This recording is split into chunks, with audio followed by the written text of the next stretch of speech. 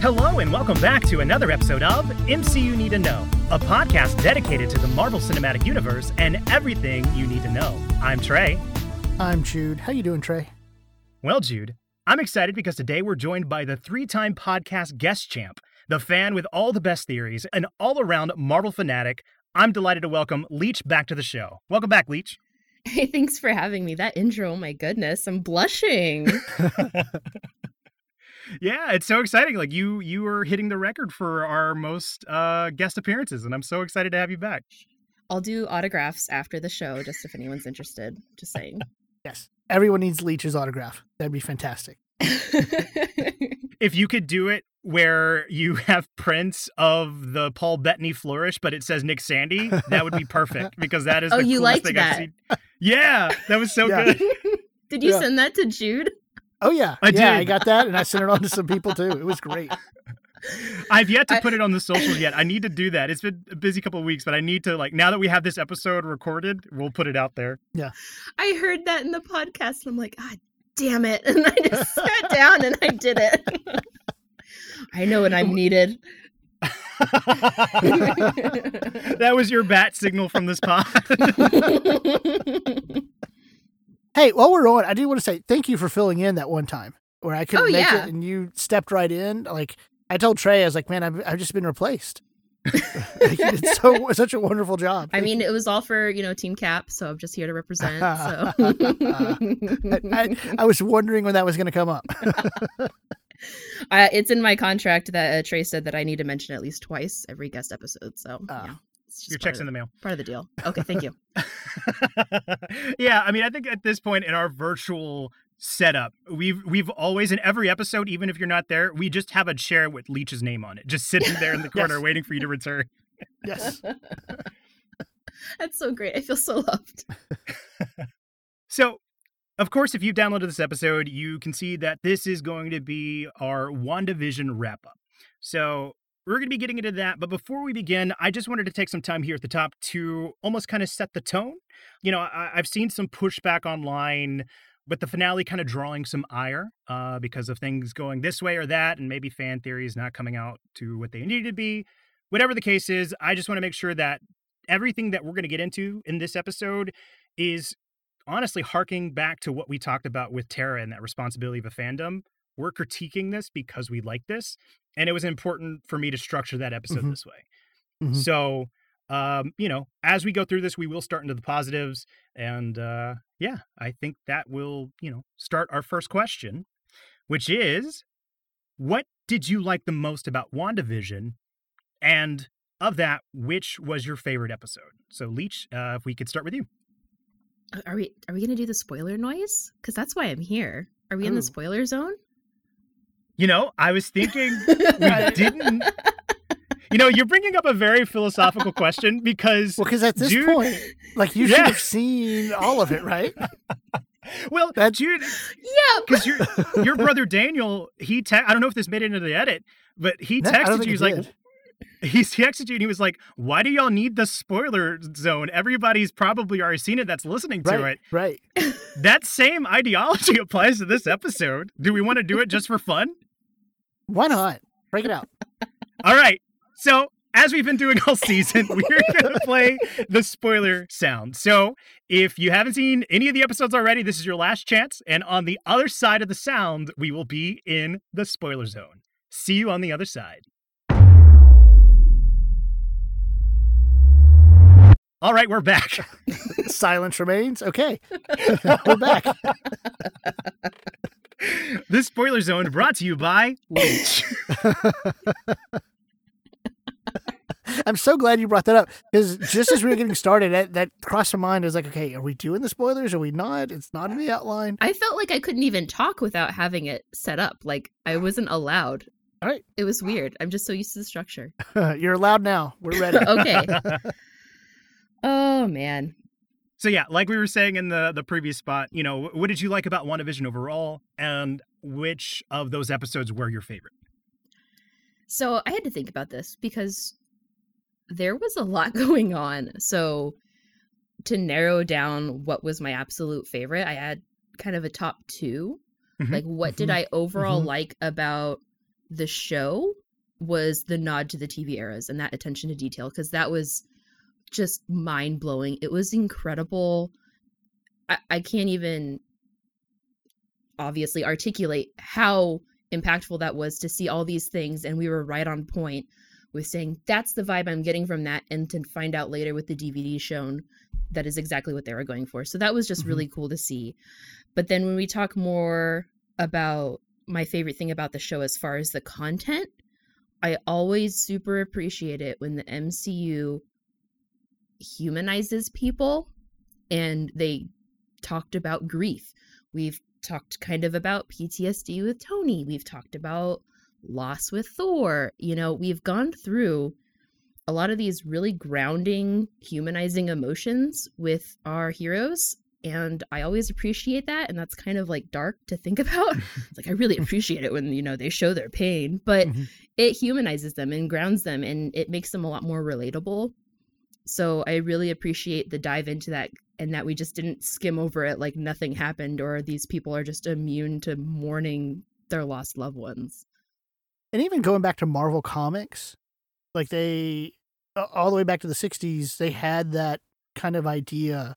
We're going to actually be in New York, not a fictionalized place. And we want to see that they have problems. In that, I think that is a fantastic point. It was just the humanizing these characters. It makes it so much easier for us to identify with. I need to dig up and find the actual quote so I can credit it properly, because I think it was one of the showrunners for Falcon and the Winter Soldier. But the gist of what they were saying is that it's not enough that we just get to see these characters in their big action moments. In order to fully relate to them, you need to be able to go home with them and like see what that life is like for them outside the context of those big set pieces. And so I think you're 100% spot on with that, making these characters feel real through this show. So what about you, Jude? Oh, wait, actually, no, I'm sorry. Leech, did you get to say what your favorite episode was? I didn't, and it's because I'm avoiding the question because they're so great, and I'm trying to figure out, you know, what was my favorite. Was it because of, you know, the time that they were representing in the episode, or was it a content thing? I actually really liked episode 8. And I know some people might, but I really liked episode 8 because I felt like it was really well done to give the history, and I really liked the Ghost of Christmas Past kind of vibe to it. I really did. I'm a sucker for that. So I actually really enjoyed that. And like I said, I really love it when a character gets you know, relatable and humanized, and we saw that with Wanda. I mean, we'd all heard the story.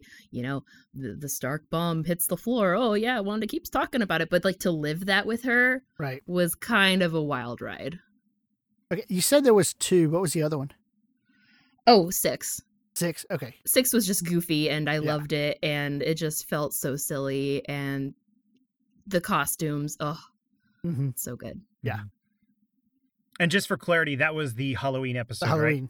Right? All new Halloween Spooktacular. Yeah.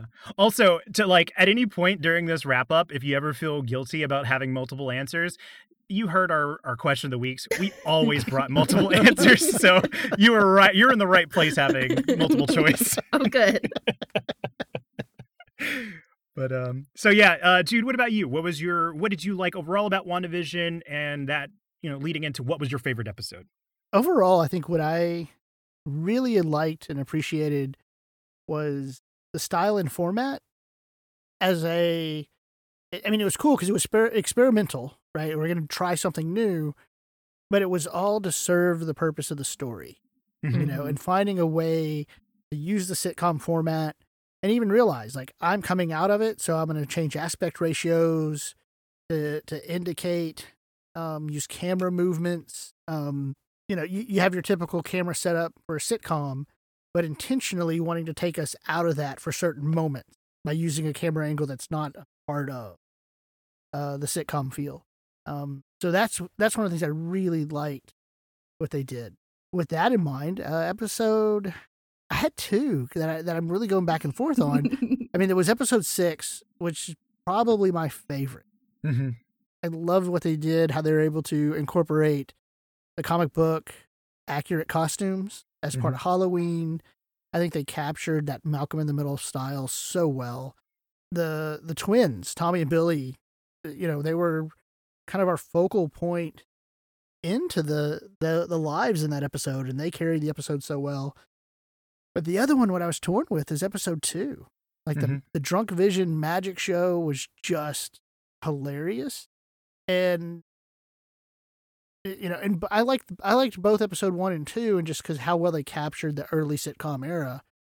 But that second one, just and the way they acted it, the whole, the payoff they gave us later with the shenanigans and the whole bedroom sequence of being scared and the tree knocking, all of it. They are able to do the sitcom. You have the Dottie, suspense and radio message in the beginning, so they're able to wrap that into it. So it was just those two are my favorite. What about you? So for me, I'm kind of right there with you on both of y'all's answers, where I think the thing I like the most about WandaVision overall is, no pun intended, this show had a very clear vision for how they wanted to marry. No. You went there. No. Puns are always intended with Trey. I knew I couldn't get away with that one. This wasn't intended, but it's written down right in front of me. So I'm going to tell you right now, I'm going to read my note verbatim.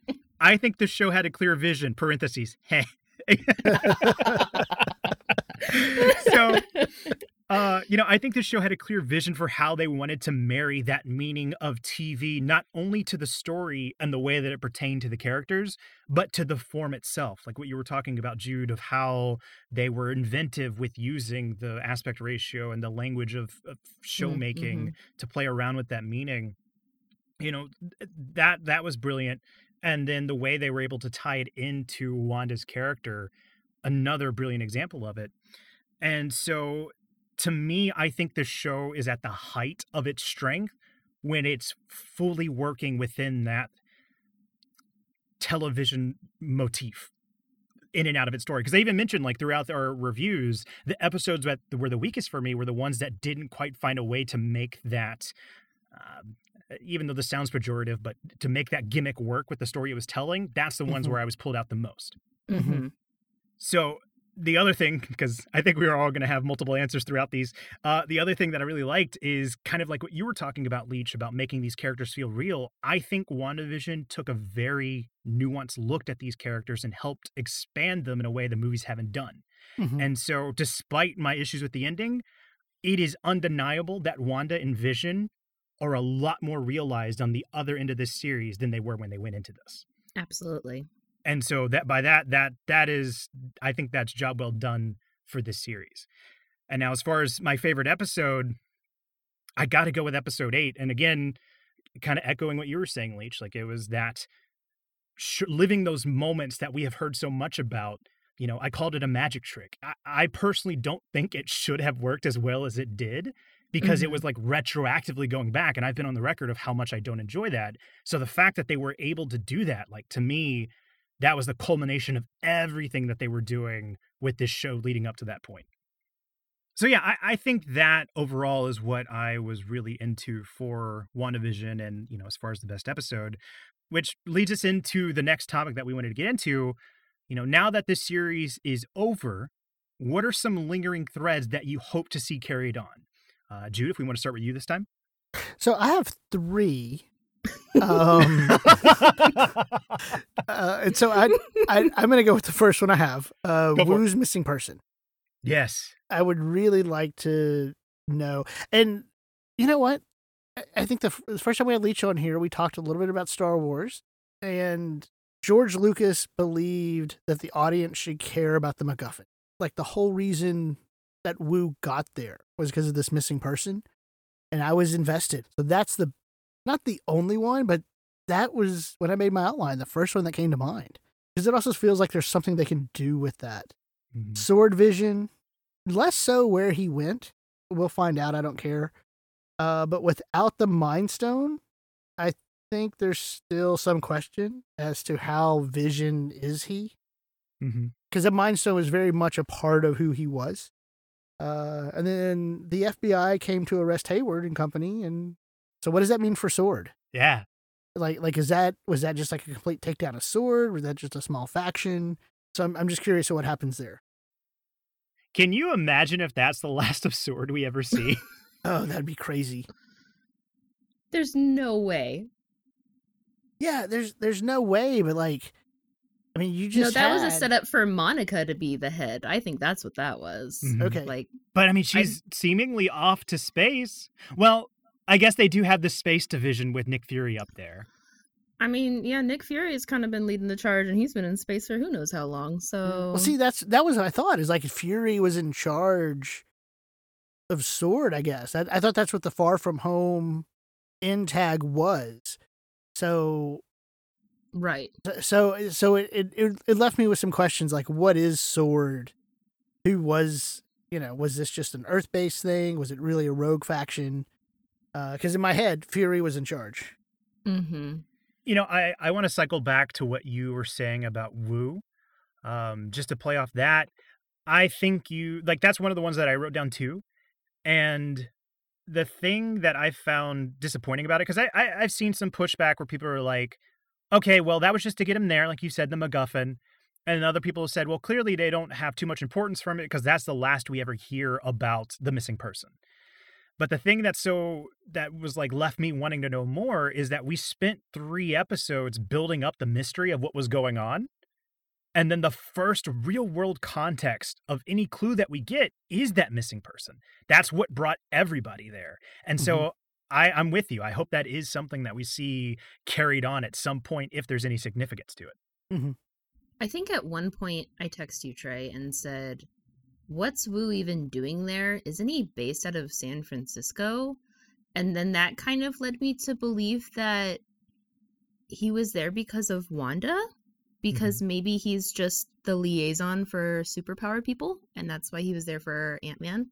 And maybe he was there for Wanda, so like that kind of helps me sleep a little bit at night. But that's just what I do, because if I don't, I'm just going to drive myself crazy wondering who the heck that person is, because we never got a conclusion. But you know what? That would have been a nice... I could have gone with that as well. After Ant-Man, it would have been a sentence. It would have been a sentence. He mentioned like, "Oh, I'm Darcy with da da da. Oh, cool. I do this, and you might have recognized me from Ant-Man or something." Like that's it. Right. Like I used to work with him over here. Like that's it. Right. That could have just been 2 lines, and that would have made all of us. I would say he was clearly well versed in the Sokovia Accords. Absolutely. And so it makes sense of like you're the liaison between those who've signed the Accords and those who haven't. You don't need the missing person unless it's going to turn into something. Right. And maybe it still could. I feel like they love doing that. Here we're going to kind of lead you in this direction, and we maybe will wrap that up super cool, or we'll just put a period on the end of the sentence in the next movie, and it won't be a big thing. Like they have the option. That's Marvel's flourish. That is their flourish for sure.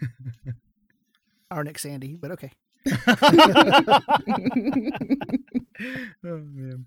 So what about you, Leech? Do you have any lingering threads that you hope to see carried on from WandaVision? Oh man, so I knew you guys were going to mention some of the not obvious, but of course the bigger ones like Wu and whatnot, and White Vision and whatnot. So my big thing, because I'm a crazy person, is the Darkhold. And the craziness that's involved with that, because I've been watching Agents of S.H.I.E.L.D.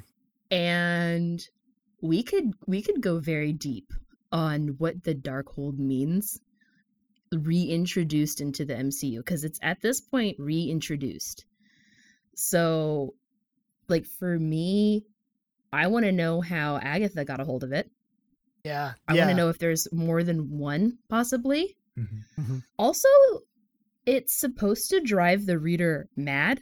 And so that's something that's kind of scary, that Wanda could be going insane, and that's potentially what happened to Agnes or Agatha.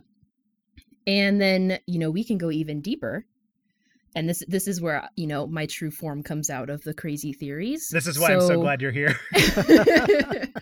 So spoilers for Agents of S.H.I.E.L.D. If you haven't seen it, it's not that big of a spoil, but it kind of is for this, plot line. But for the Darkhold, the villain in that storyline was trying to get a hold of the Darkhold and its magic to work on what's the term? It's transmutation. So to turn, from this matter to another type of matter, and it's really popular from to turn dirt into gold kind of thing. So they wanted to create carbon and create all these other things. So I'm just thinking hello, can she maybe make vibranium? What's going on here? And then we also saw the tracker that they were tracking vibranium. So I'm wondering, is she going to learn how to make her own vision? Because she has the heart of vision and she can make things out of whatever now with that new information. Also, she could be crazy. How dark is this going to go? Because so far, anyone that's read that book has died. So, well, you know what? And I'm wondering, in that intag, we hear the voice of Billy and Tommy. Mm-hmm. I wonder if she's gonna find a way to bring them back. Right. Yeah. And that's possible. We've seen that with the book, so that's also kind of scary. See, I'm so glad. I'm so glad that you've been watching Agents of S.H.I.E.L.D. and kind of bringing in this fresh context, because I've seen that arc that you're talking about, but it's been so long since I've seen it. So I forgot about that element of the Darkhold driving the reader mad. We read that scene, that intag with Wanda as the kids reaching out for her. What if that is the Darkhold and the madness setting in of she thinking that she's hearing those kids? And that's that call to return towards trying to make that reality happen again. Oh, absolutely. Yeah. I mean, I know Agents of S.H.I.E.L.D. I think, what am I on? Near the end of season 5 now. I know they can get a little out there. I know. But, yeah, I've seen the text of frustrations in the display. But it's a very interesting... that story was very interesting. And yes, the fact that they kind of backed off of it near the end of oh, this drives the person mad because it went into a whole nother storyline with androids. But yeah. So they really heavily implied in that beginning though, I can't read this, the android has to, because I will go crazy and murder everyone. So that's what I'm kind of afraid of. And that was the one where they had Ghost Rider, right? Yeah. So that was my thought with the Darkhold, was this is their in to bringing Ghost Rider, and we know Blade's coming. And to bringing that, but like Trey said, I completely forgot about driving the reader mad. Yeah.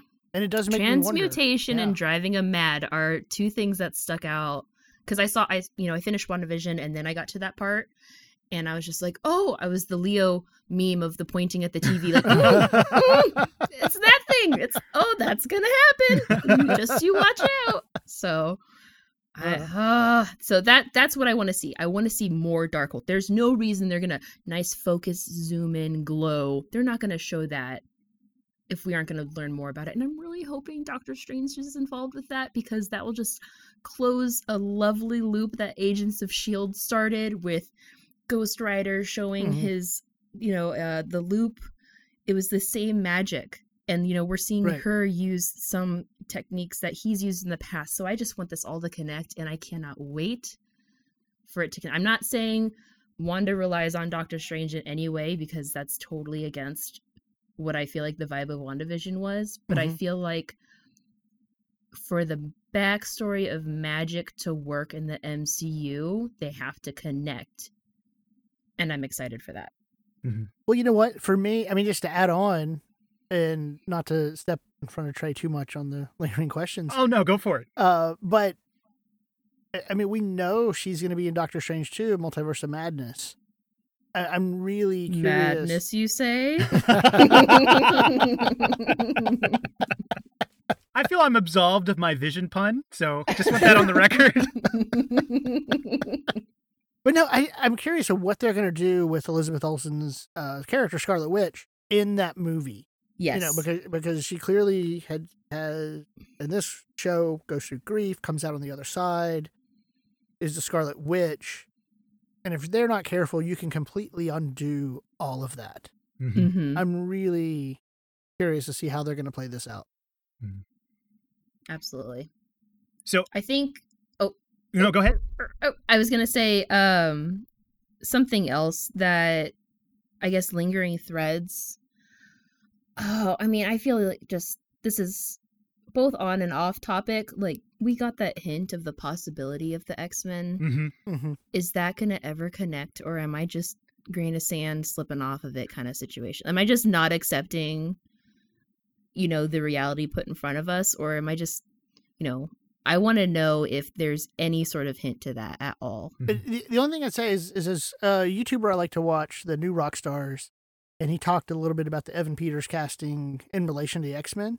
Mm-hmm. And it's something that I think, even for me, I forget that, like, this was supposed to be, like, the fourth or fifth thing MCU, Marvel puts out after Endgame. Right. Yes. And he said it could be quite possible that as a stunt casting, might have in their head been easier for the fans to take if the seeds for the X-Men in Another Way had already been planted in shows we didn't get to see because of the pandemic. That's I a actually really good point. looked this up before I got on this episode because I felt like we'd go in this direction. It was supposed to be Black Widow May 2020. Don't cry. It was supposed to be Black Widow May 2020. I'm telling myself that. Disney May Plus is a thing. 2020. Falcon Winter Soldier Fall 2020. Eternals November 2020. Shang-Chi February 21. WandaVision Spring 21. Then Doctor Strange in May. Wow. So there was a lot of room to introduce all kind. Maybe there's like a ton of woo before this. Right. There could be all kinds of stuff going on that it just didn't work out with the schedule. Yeah. Yeah. So that's why I'm just stepping back. I'm like, I got my thoughts, but we haven't seen it all yet.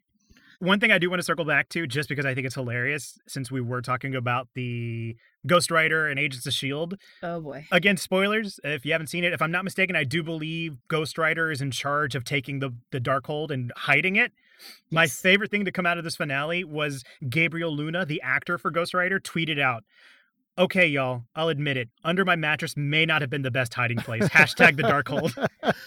Oh, my gosh. Yes. That's incredible. Oh, that's great. So yeah, that's so great. I wanted to circle back because I had to bring that up because I was cracking up. I'd love for him to come back again. Yes, me too. He was great. He was. I saw Ghost Rider and I texted Trey like, oh, so we're just gonna bring in Ghost Rider now because why not?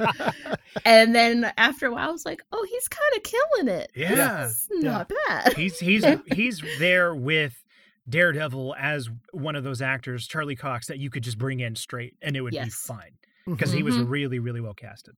Absolutely. Anyway, jumping back into... Yeah, it's like, Trey, your lingering thoughts. Yeah. So, I really can just bounce off some of the things that you said, both Judah and Leach. Leach, in terms of the Darkhold, the thing I wrote down is like, I really hope we don't see the end of Wanda's training. I really like that they've set her on this path of that she needs to learn to harness this power more. And I'm really hoping, because we have been burned this way a little bit, that we don't get a time skip kind of thing from Hulk to Smart Hulk. So, yeah, I'm hoping that they keep us on a graduated path. Jude, speaking to what you're saying, it is hard because it is going to be Doctor Strange's movie, but also how do you handle this character and not undo it? I don't know. That's my lingering thought on that.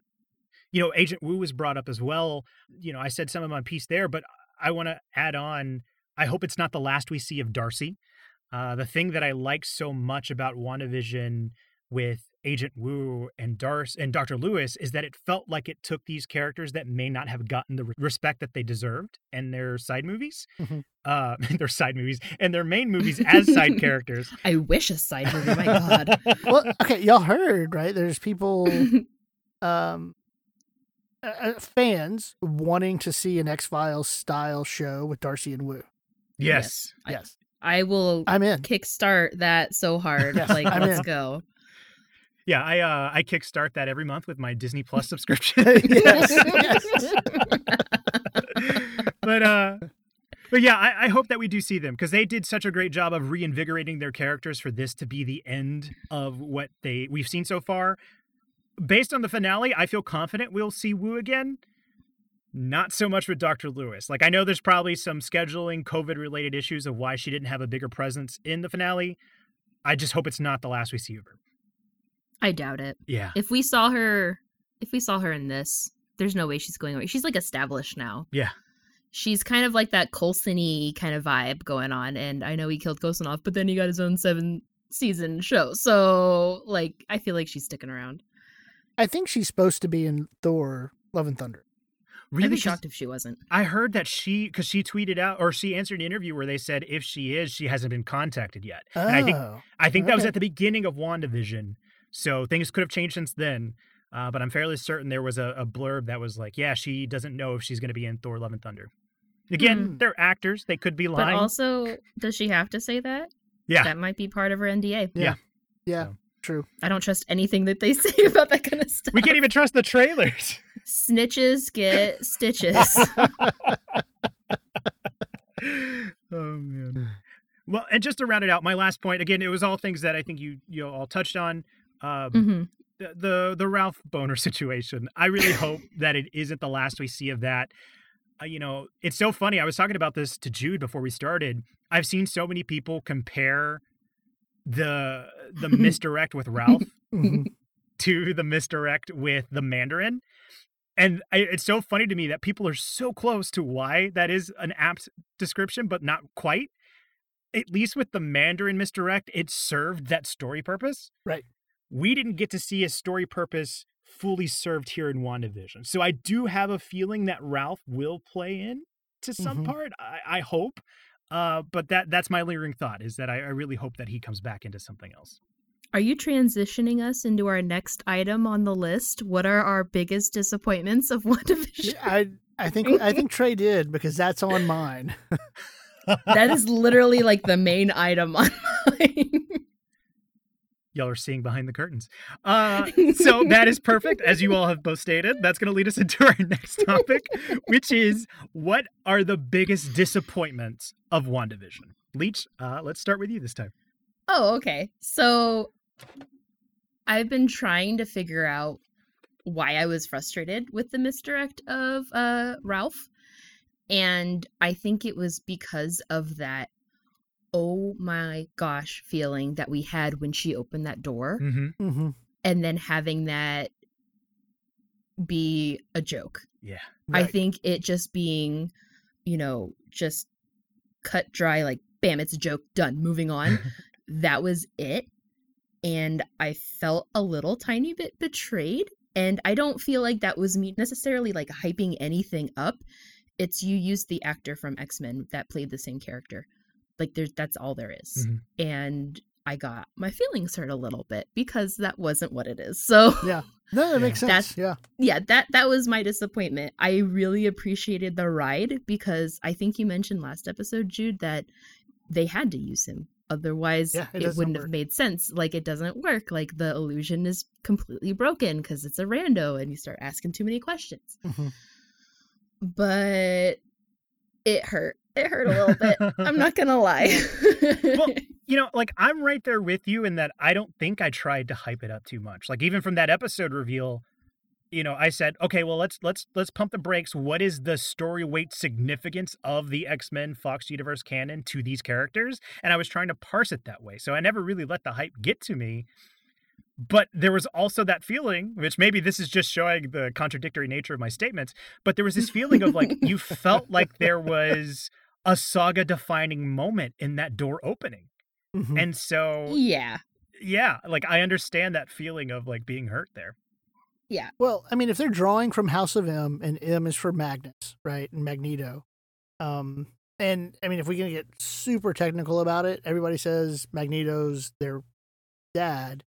But I think they made a change to the comic later on, as part of, to kind of get that separation from the mutants, so the MCU could use him in Age of Ultron.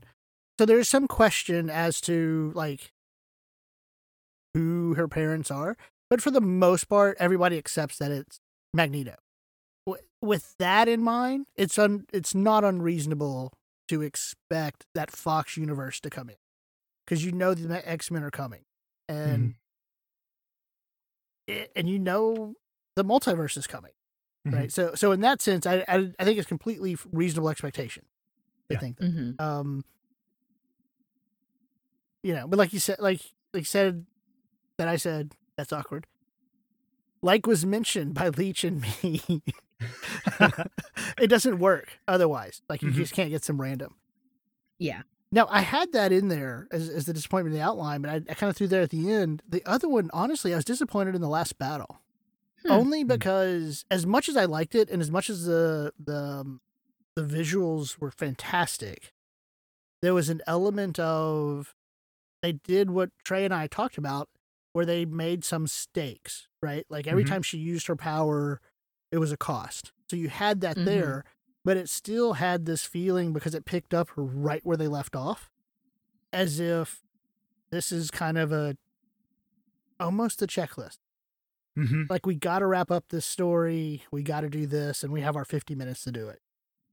Is that why it was so jarring then? Because we just bam, continuation, instead of, we have our nice intro and then we have our little story and our conclusion and the end. Like, this one was just like bam, continuation, as if no time had passed. Yeah, I think so. No time did pass. Yeah, I think so. It would have been really cool to fit just something simple, like to stick with that sitcom theme. Although by this point you're out of the broadcast, right? The broadcast has ended. Right, the broadcast has ended, but like, you could have been like, to be continued in a very sitcom-y way. Oh, so Dragon Ball Z. Okay. Yeah. But yeah, because of that jump in, and again, it was well done. It wasn't like it was terrible, and it didn't have the Iron Man 2 checklist feel. But you knew it was the last episode. You knew this is what they're going to do. Going to be a big fight. And so there was a little bit of disappointment for me on that. It put a lot of pressure on those last 2 episodes. Right. It did. To keep that format and then to wrap it all up, and then also COVID happening while that was all going down. Like, let's just put all the pressure on those episodes. And it was felt. Yeah. And, I'm glad you brought that up, because since the finale has aired, we've seen interviews with Matt Shackman and interviews with Jack Schaefer come out, and they're pretty open. COVID shook this up. Like, I believe in the interview on the Fat Man Beyond podcast with Kevin Smith and Matt Shackman, the director of the series, he straight up mentions there was more in the finale that they didn't get to finish because of COVID changing up the schedules. So I think that one accounts for the jarring feeling that you two are talking about. And also, me personally, helps alleviate some of that feeling and disappointment that this is unfortunately just the reality of the conditions they had to work with. Which we might be able to get into some other things about, like, delays, or why delay this or that, whatever. But it helps to paint that picture of what was going on and why it was so jarring, because of the real world, circumstances. Yeah. I take that back, actually. I said That's the catchphrase. Hold on. Yeah. Well, I was just going to say, like we said, they were not doing the broadcast, right? So you couldn't do this, but they weren't doing the broadcast, and they still did the Agatha all along. Yeah. And it worked, and it was fine. Oh, she was all about that vibe, though. She's like, I'm going to get my own intro. If we're going to all do intros and you're not going to do one for me, I'm going to do my own, and it's going to slap. Yeah. So how many, like, trap rap remixes of that have we seen on Twitter since then? And I love it. I haven't, and I need links. I will send it to you after this. I know you will. But yeah, I mean, all that to say, like, I knew we're out of the broadcast, but I would have accepted it. They could have done it that way, and I would have taken it. And, to add to that, yeah, you can make the argument that Agatha was doing the Agatha all along because it's a flex. That's in her character to show off like that and rub it in Wanda's face. Right. But go back to the episode previously with the... that felt really weird. It felt like I was about to go into the previously on. Go back to the episode previously where it was the Modern Family style. They were playing in the trope and not broadcasting. Right. So there's no reason they couldn't do it. maybe it's because it's finally come to a head and Wanda realizes what's going on, but I think there is precedent for them to play in the space a little bit more, given that's been the whole strength of the show, is incorporating it. Right. Mm-hmm. So I think that comes to me as far as big disappointments of the show. And for me, I can touch on both of what you both have said. And because if you've listened to our guest episode with the MCU Rewind, we're getting this pattern. I have cheat answers. And so like I have broad strokes. I have broad strokes. And my disappointment, I think, is this show had structural problems. And so the way that I can lead into this is, Leech, you were talking about, it's disappointing with the X-Men fake out.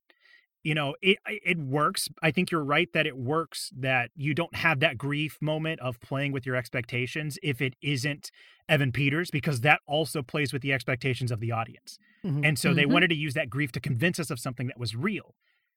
The problem was, whenever they had it's Agatha all along, she was manipulating them, that should have been our decisive, no, this is just somebody we use to torment Wanda. But the show keeps playing in that space of the mystery of who he is. Mhm. And so that's what leads that door open to either, is this going to be a lingering thread, or is this just a disappointment? And so, that to me, that's a structural problem there. And then, Jude, with your point about the fight, the problem that I felt after thinking about it is, this show did such a great job of showing a sympathizing look of Wanda dealing with the grief. And it was showing, how it's possible for her to get to this point where she unintentionally did this.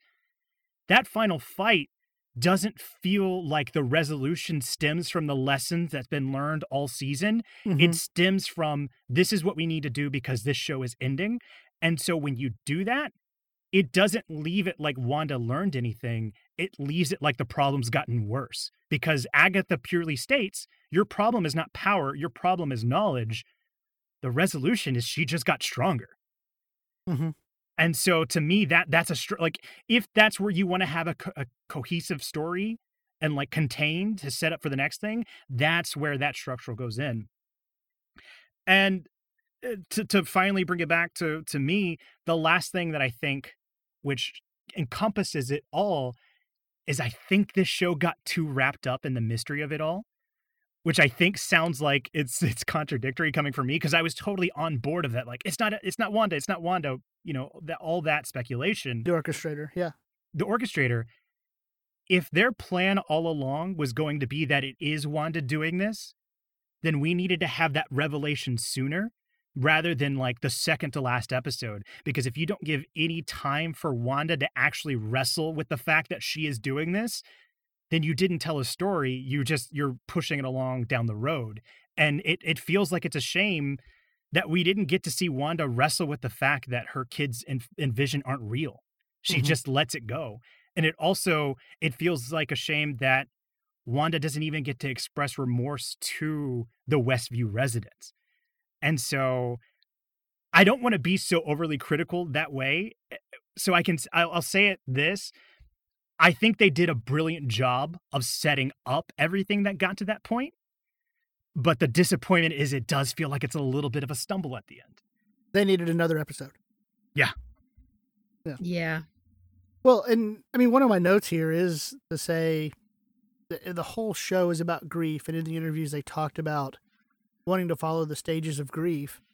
And in the end, it wasn't clear for me what the acceptance was. Was it her becoming the Scarlet Witch? Mm-hmm. Or was it what caused all this in the first place? This trauma and loss of Pietro and Vision. This is my truth, kind of like Monica said, and you move on. And in that last battle, it for me, it was about, like you said, gaining the power and leveling up as Scarlet Witch. Primarily versus accepting the loss that she's had. So something I looked into was the 5 stages of grief, and something that helped me with those last episodes were, you can come out of that and that 5th stage with acceptance, but that still doesn't necessarily mean that you're okay with what happened. So you can come out with acceptance of like, this is, it happened, but you can still be pissed. Mm-hmm. And I feel like if you kind of like, if you watch it in that lens, it feels a little bit better than just like, all right, so we got, girl power, we're strong again, and we're better than, Agatha and resolution, and we're going to go build a house in the mountains and move on with our life and learn. I feel like it's more of, I've accepted that this happened, and that was a lot to take in right now. And I'm still pretty pissed about it. And I need to go collect myself and figure out what my next move is. Also potentially go crazy. So who knows? So I feel like that kind of helped with that a little. Like, I mean, I've got my problems. I'm right there with you guys, but I'm trying so hard. I think because of COVID and timing and new formats, trying really hard to like give them the benefit of the doubt. Yeah. It's interesting. I want to go back to something Trey said at the very, very beginning of this pod. We are trying to walk that line of being critical because we enjoy it and because we love it, and not get into just the hyper critical. Mm-hmm. And these are the things that wasn't satisfying. And I think we're in the majority saying the ending, the last episode in particular, was a little unsatisfying. Not just going to the social media and looking at that reaction, but even just the people I talked to, about it. They're like, yeah, I love the show. It was great. The finale was a little disappointing, but overall, I love the show and it was great. So I don't think this is anything anybody hasn't heard or even thought, or felt about this show. I wonder if there's going to be a type of like a director's cut or something where they can actually take the time and, put in what they're going to put in. Because I read some things about some scenes and I'm like, those scenes would have killed 3 or 4 of my really solid theories I had going. And if they were actually able to put those in, I'd be really curious to see, what that looked like. Okay, so when I found out about the Shackman interview and he talked about that whole sequence that got left out of the finale, and I texted it to a coworker, and he texted back, #the Shackman cut. Yes. That's very interesting because, like, this feels like an adjacent topic to, should the MCU have extended cuts of shows? And for the longest time, I saw a very well-rounded, reasoning that, no, you shouldn't, because if this is a continuity, and these movies are building off each other, you can't just release a cut that potentially changes things. But we saw that already with Far From Home. Far From Home got re-released with extra footage. And I think Endgame did too.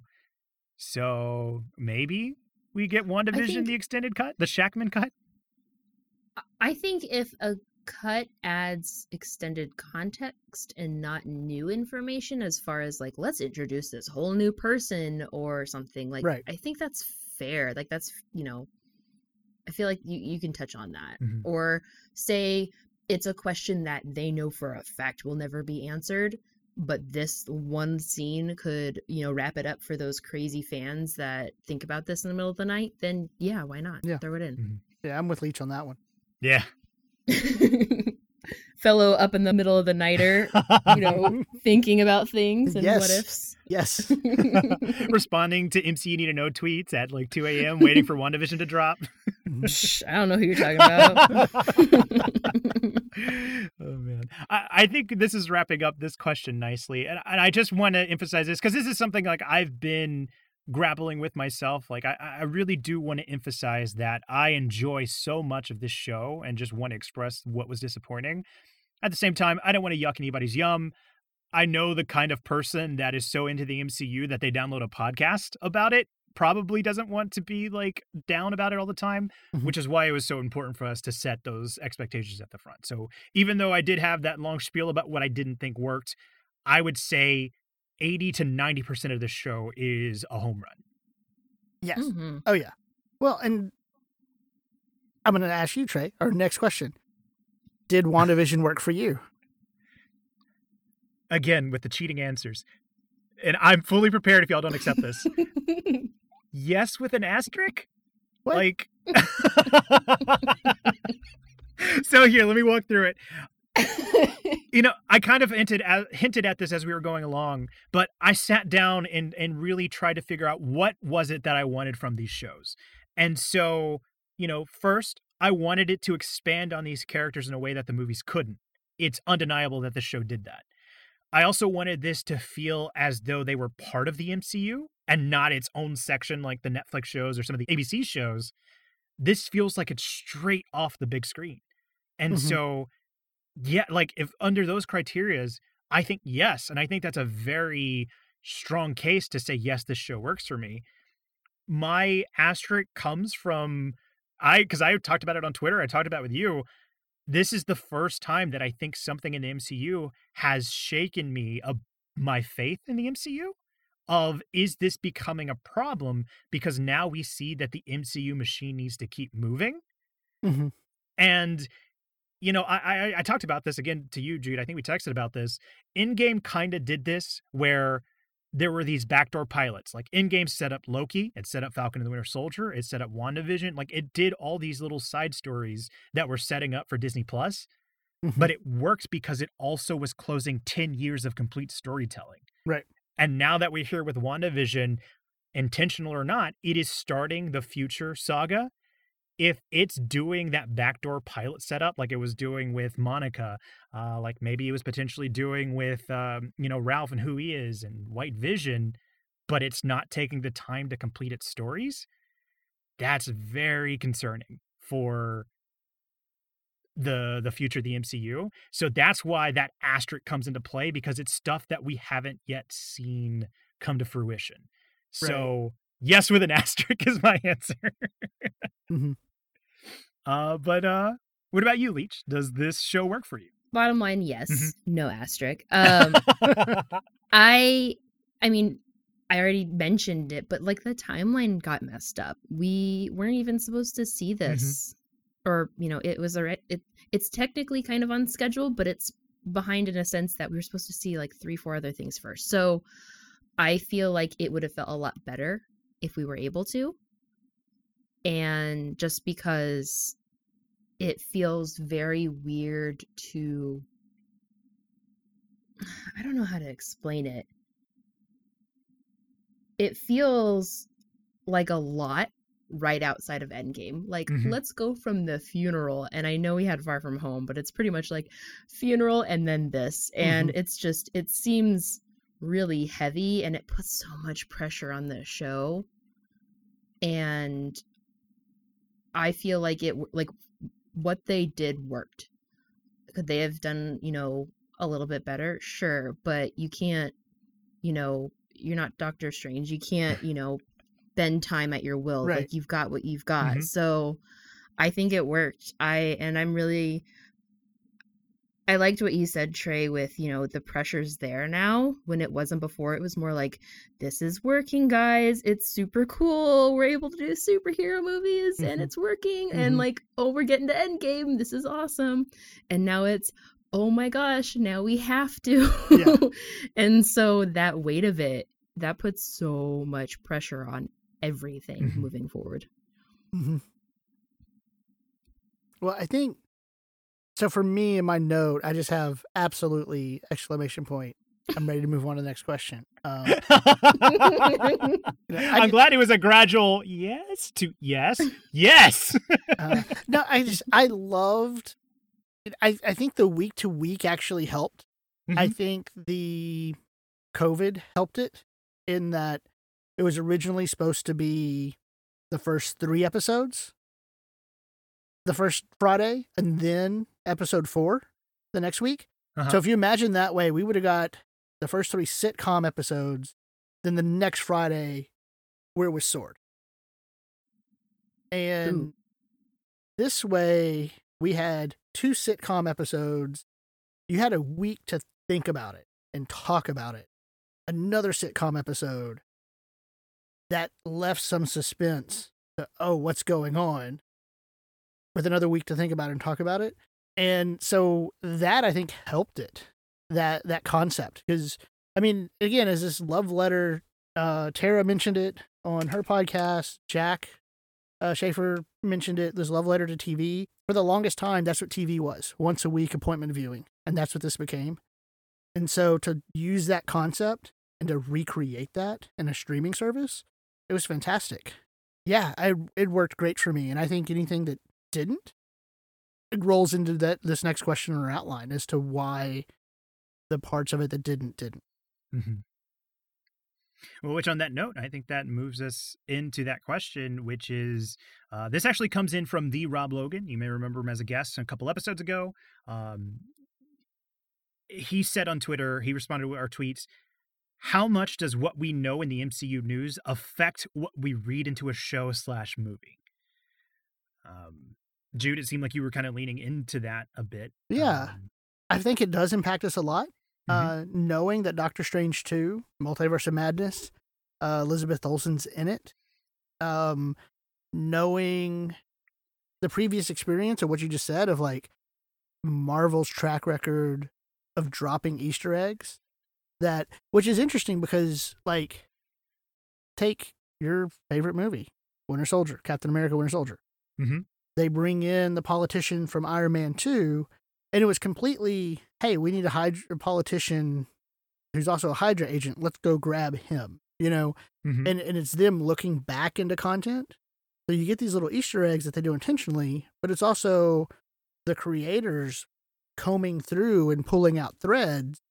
Whereas now that we're used to that, I'm trying to find the threads that they're going to pull through. And so like Matt Shackman in his interview is like, yeah, there was the aerospace engineer. He was like, I'm just trying to set up the rover. And I spent a long time designing this rover and was really proud of it. And everybody went a completely different way with it. Mm-hmm. And because we're trained to like, that's something that creators will reach back into. Mm-hmm. You know, like that could still be Reed Richards down the line and Monica meet. You know what I mean? Like that connection could still be made, even though it doesn't have to be right there. So like knowing that news, I think hyped up me and, you know, the fandom to be like, oh, this must be an egg. This must be an egg. This you know, and looking for those things rather than just enjoying Wanda's story. Mm-hmm. Oh my gosh, that could easily be, you know, Fantastic Four starts, Reed gets a text, can't answer it, puts it back in his phone, calls back later, hey, yeah, I'll come in, goes into S.H.I.E.L.D., like, or goes into S.W.O.R.D. Like, there's so much room there. Mm-hmm. And I feel like they're really good at that, and I'm really hopeful. Yeah. It sounds like you're writing the Fantastic Four script. I like the way that starts a lot. Sorry, can't answer the phone, too busy being awesome. Get back to you later. That's gonna go on her mug. too busy being fantastic over here. So yeah, you know, what about you, Leech? How does knowing some of the MCU news affect what we read into the shows and movies as well? So I think, and I mentioned this to you one-on-one, Trey, but it's interesting because the three of us represent different, I think, tiers of how far we're willing to go behind, like to look into the media. Mm-hmm. For me, I go in blind, practically blind. I censor all my socials to not show me anything Marvel because I hate that. I don't have much comic book knowledge really at all. And I like going in completely blind because I have no expectations other than it's Marvel. It's going to be great. Mm-hmm. So, Mm-hmm. And I've had a really good time with that. I had one thing spoiled for me in the very first episode, and that was super upsetting. And so upsetting, like I was very upset. And then I had to step back and say, why am I so upset? But what was like, it? Calm down. It was Monica casting. I did not realize, I didn't put those together. And it's like, oh yeah, this person turns into this person. It's like, well, I didn't know. So that was really rough. And that's why we don't watch YouTube theory videos in my house anymore. Yeah, but that's fair. but yeah, like I'm coming in this really, really blind, and it's been great, you know, talking to you guys, talking to Trey, because you guys know that, and you guys respect that. You're not coming in like, well, episode da da da from this show back in the day in comic book number da da da state insert plot for 3 movies here. So that helps a lot, and it's been great as a viewer to, you know, or viewer listener to listen to you guys, because you don't go in like that. And I know you, Jude, know a lot more comics than Trey and I. And I know Trey is very spoiler conscious, yet I feel like he's very brave and kind of goes in there like, oh, there's like an interview here or another podcast and da da da da da, and he's playing with fire a little bit more than I am. Yes, Trey does. Or a lot more than I am. So it's interesting with that. And for me, I very much believe that, you know, it does impact your perception and your expectations of what anything could be. And I've really enjoyed going in blind, because there have been some things that I'm just like, oh my gosh, where did this come from? And then Trey's like, oh yeah, that's a thing with the thing and stuff. I'm just like, well, I'm glad I didn't know that, because that would have been like so much less impactful, but how freaking cool. And so that's just been, that's the way I like it. And I think it matters. Well, you know what? It's interesting you say it that way, because I forgot which episode it was, but Trey said something, and I said, you're closer than you realize, but I'm not going to say. And it was about that Deepest Desire.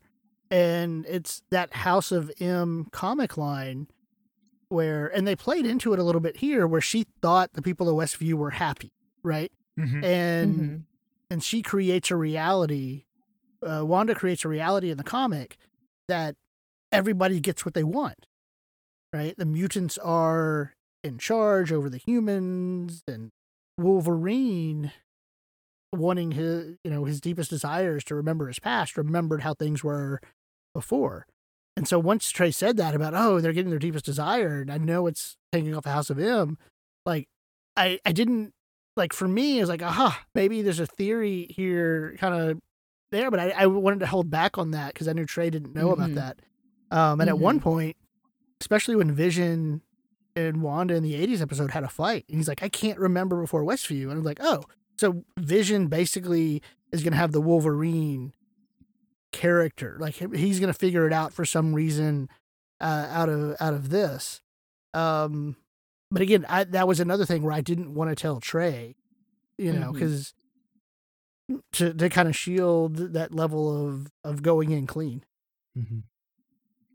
And I think it's crazy too, because then you'll have the psychos like my husband, who's like, I'm just gonna watch all the YouTube theory videos. I just want to absorb, and I'm just like, I will be in the other room because I don't understand you. So he just wants to know. Like, he'll gobble it all up, and he'll just go, huh, okay, yeah, I can see how that works, or how that theory. Huh, cool. And meanwhile, it would just like shatter my world. I'd need to take the day off work or something if I had watched what he had watched. So I think there's different levels, and as long as people like know those levels of like, what are you okay with? And are you okay with like managing your expectations if you get exposed to something? Like, are you gonna be a grumpy butt like I would be? Like, are you gonna be just like, yeah, that okay, cool, let's watch it roll out like my husband does? I don't understand it, but I know people are like that, and I don't know how to say that. I think we're all kind of in agreement of yes, like it does, that question, does it affect what we read into it? And I think it does. Absolutely. The clearest example for me is the Mephisto theory, 100% manufactured by news. Maybe the devil's in the detail stuff, but I think the last drop we got of that was episode 2. Yeah. Well, no, we got the, go forward my hellspawns. So yes, they play with it a little bit, but if you're just watching the show, like there's no Mephisto mention. It meant nothing to me. I was like, what are you guys talking about? Is this, what is this? Well, my mom listens to the podcast, and, she asked me, who's this Mephisto person that you all are talking about? Like that is generated from the news, not only of like concrete facts, like what you were saying about Teyonah Parris being cast as Monica. We find out who she is before we find out in the show, finding out that Wu and Darcy are going to be returning. Not only that, but those try to be as diplomatic as possible, but those like those news sites that try and drive towards like, hey, we have the scoop on what's coming next. Like those, like they'll pick apart anything, and that just shapes the narrative of what's coming. And I think this is a growing pain for us now that we're in the Disney Plus shows, because with the movies, you had the 2.5-hour movie and that was it. And then you had, months to years to speculate on what could be next. These shows are week to week. So you have all that speculation driving the narrative week to week, which is probably what they want for, engagement purposes. But it's undeniable that, it is affecting the way that you read into this. Oh, yeah. And even for me personally, like I ran into that issue of where like what you were talking about, Leech, about the tiered knowledge of what people know and what want to know.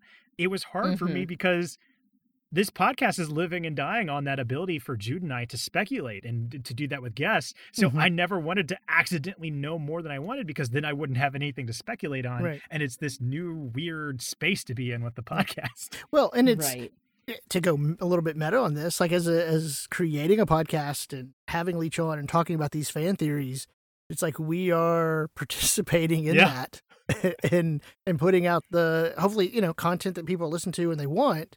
Striking that balance and being mindful of, okay, where is that line of this is part of the ongoing conversation in as a fandom and enjoying the MCU versus, we have the theory or the answer, and so it's weird being on this side of it. Yeah. It kind of reminds me of my 2-year-old daughter, where whenever I bring up a theory and I'm just like, oh, what if they go this way with it and da-da-da. And that's how I feel like when my daughter discovered stickers, and I'm just like, oh my gosh, wait until you figure out what Play-Doh is. Like, that's just kind of how like it feels. You're not, I appreciate that you guys have always been like, yeah, stickers are super cool. You're never just like, stickers, Play-Doh, Play-Doh, you know nothing, sweet summer child. So I think the last time you were on here, you delivered my favorite review of the podcast by saying that we were your pregnancy plan. This is my new favorite review of the podcast so far. We are like a 2-year-old with theories. Trey's the 2-year-old in this, in case that wasn't clear. Oh, I love it. That is also going to go in a mug.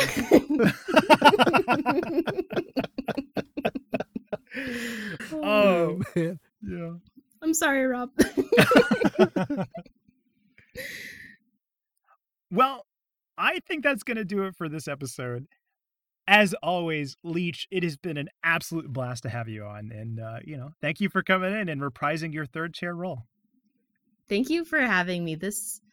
It felt good to be in this episode because there was so much I wanted to talk about.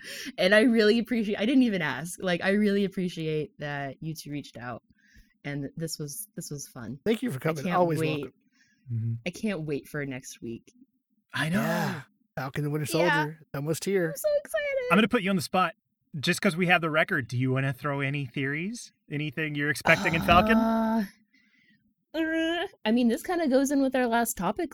No, I really don't have any expectations. My theory is it's going to be released, and I'm going to watch it. My theory is there's these two guys, and they're in a show. And it's awesome. So, and if that's my expectation of it, then I don't think I'll be disappointed, and I'm okay with that. Perfect answer. That's fantastic. So, of course, as always, if you want to keep up with Leech and all their musings, both on Marvel and what have you, you can follow them on Twitter at XOLeecho. And of course, that will be linked in the show notes. And of course, if you'd like to comment on your overall thoughts for WandaVision or anything you want to add to the conversation, you can always find us on Twitter and Instagram at MCU Need to Know. Or if you'd like to join our Discord, you can join that as well, which is linked in the show notes too. Also, I'd like to mention that we recently got a chance to guest on MCU Rewind. They had us on for a prediction episode for the upcoming series, The Falcon and the Winter Soldier.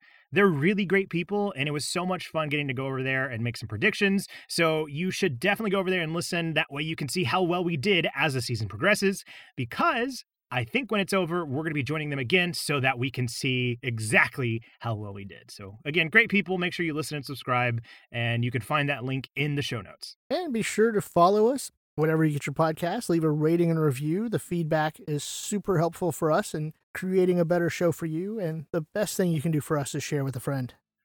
We'd also like to thank Nick Sandy for the use of our theme song, which is his rendition of the Avengers theme. You can find more of his work linked in his SoundCloud, which is in the description below.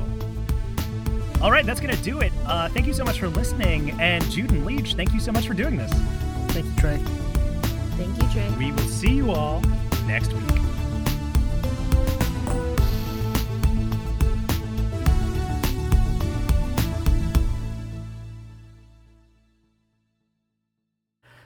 As part of, to kind of get that separation from the mutants, so the MCU could use them in Age of Ultron. Hang on. Do y'all hear my wife through the door? Yeah. Talking to the dog. So our fourth chair So, is actually...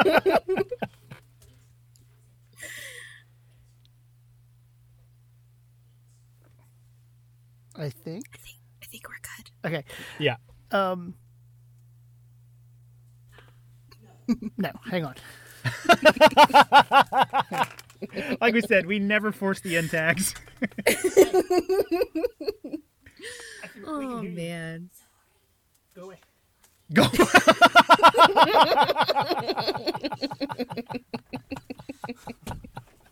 Oh, my God. I love it. It's merch right there. That's merch. Oh, God. Go away.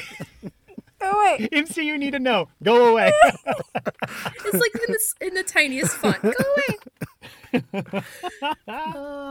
This is great.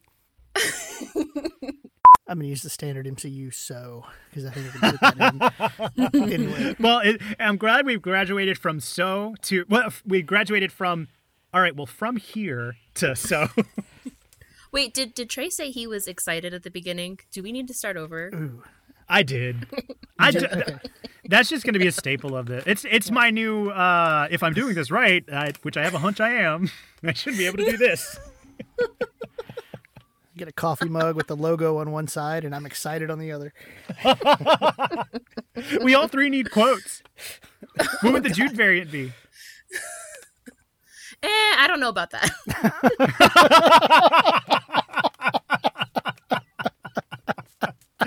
Oh, you just see me with the sandcastle in the background. Oh, that's good. Okay, I'm sorry. This is your week to edit. I'm getting us off track again. No, we're good.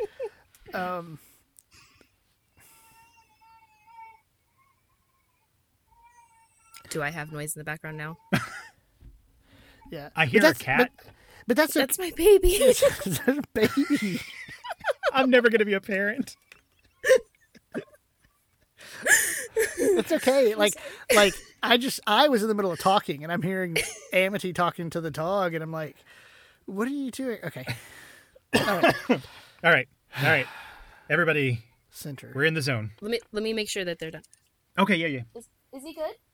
Okay, so I think I know how to jump back in We're good. He was because I know what I was We're good. talking about, but okay, cool.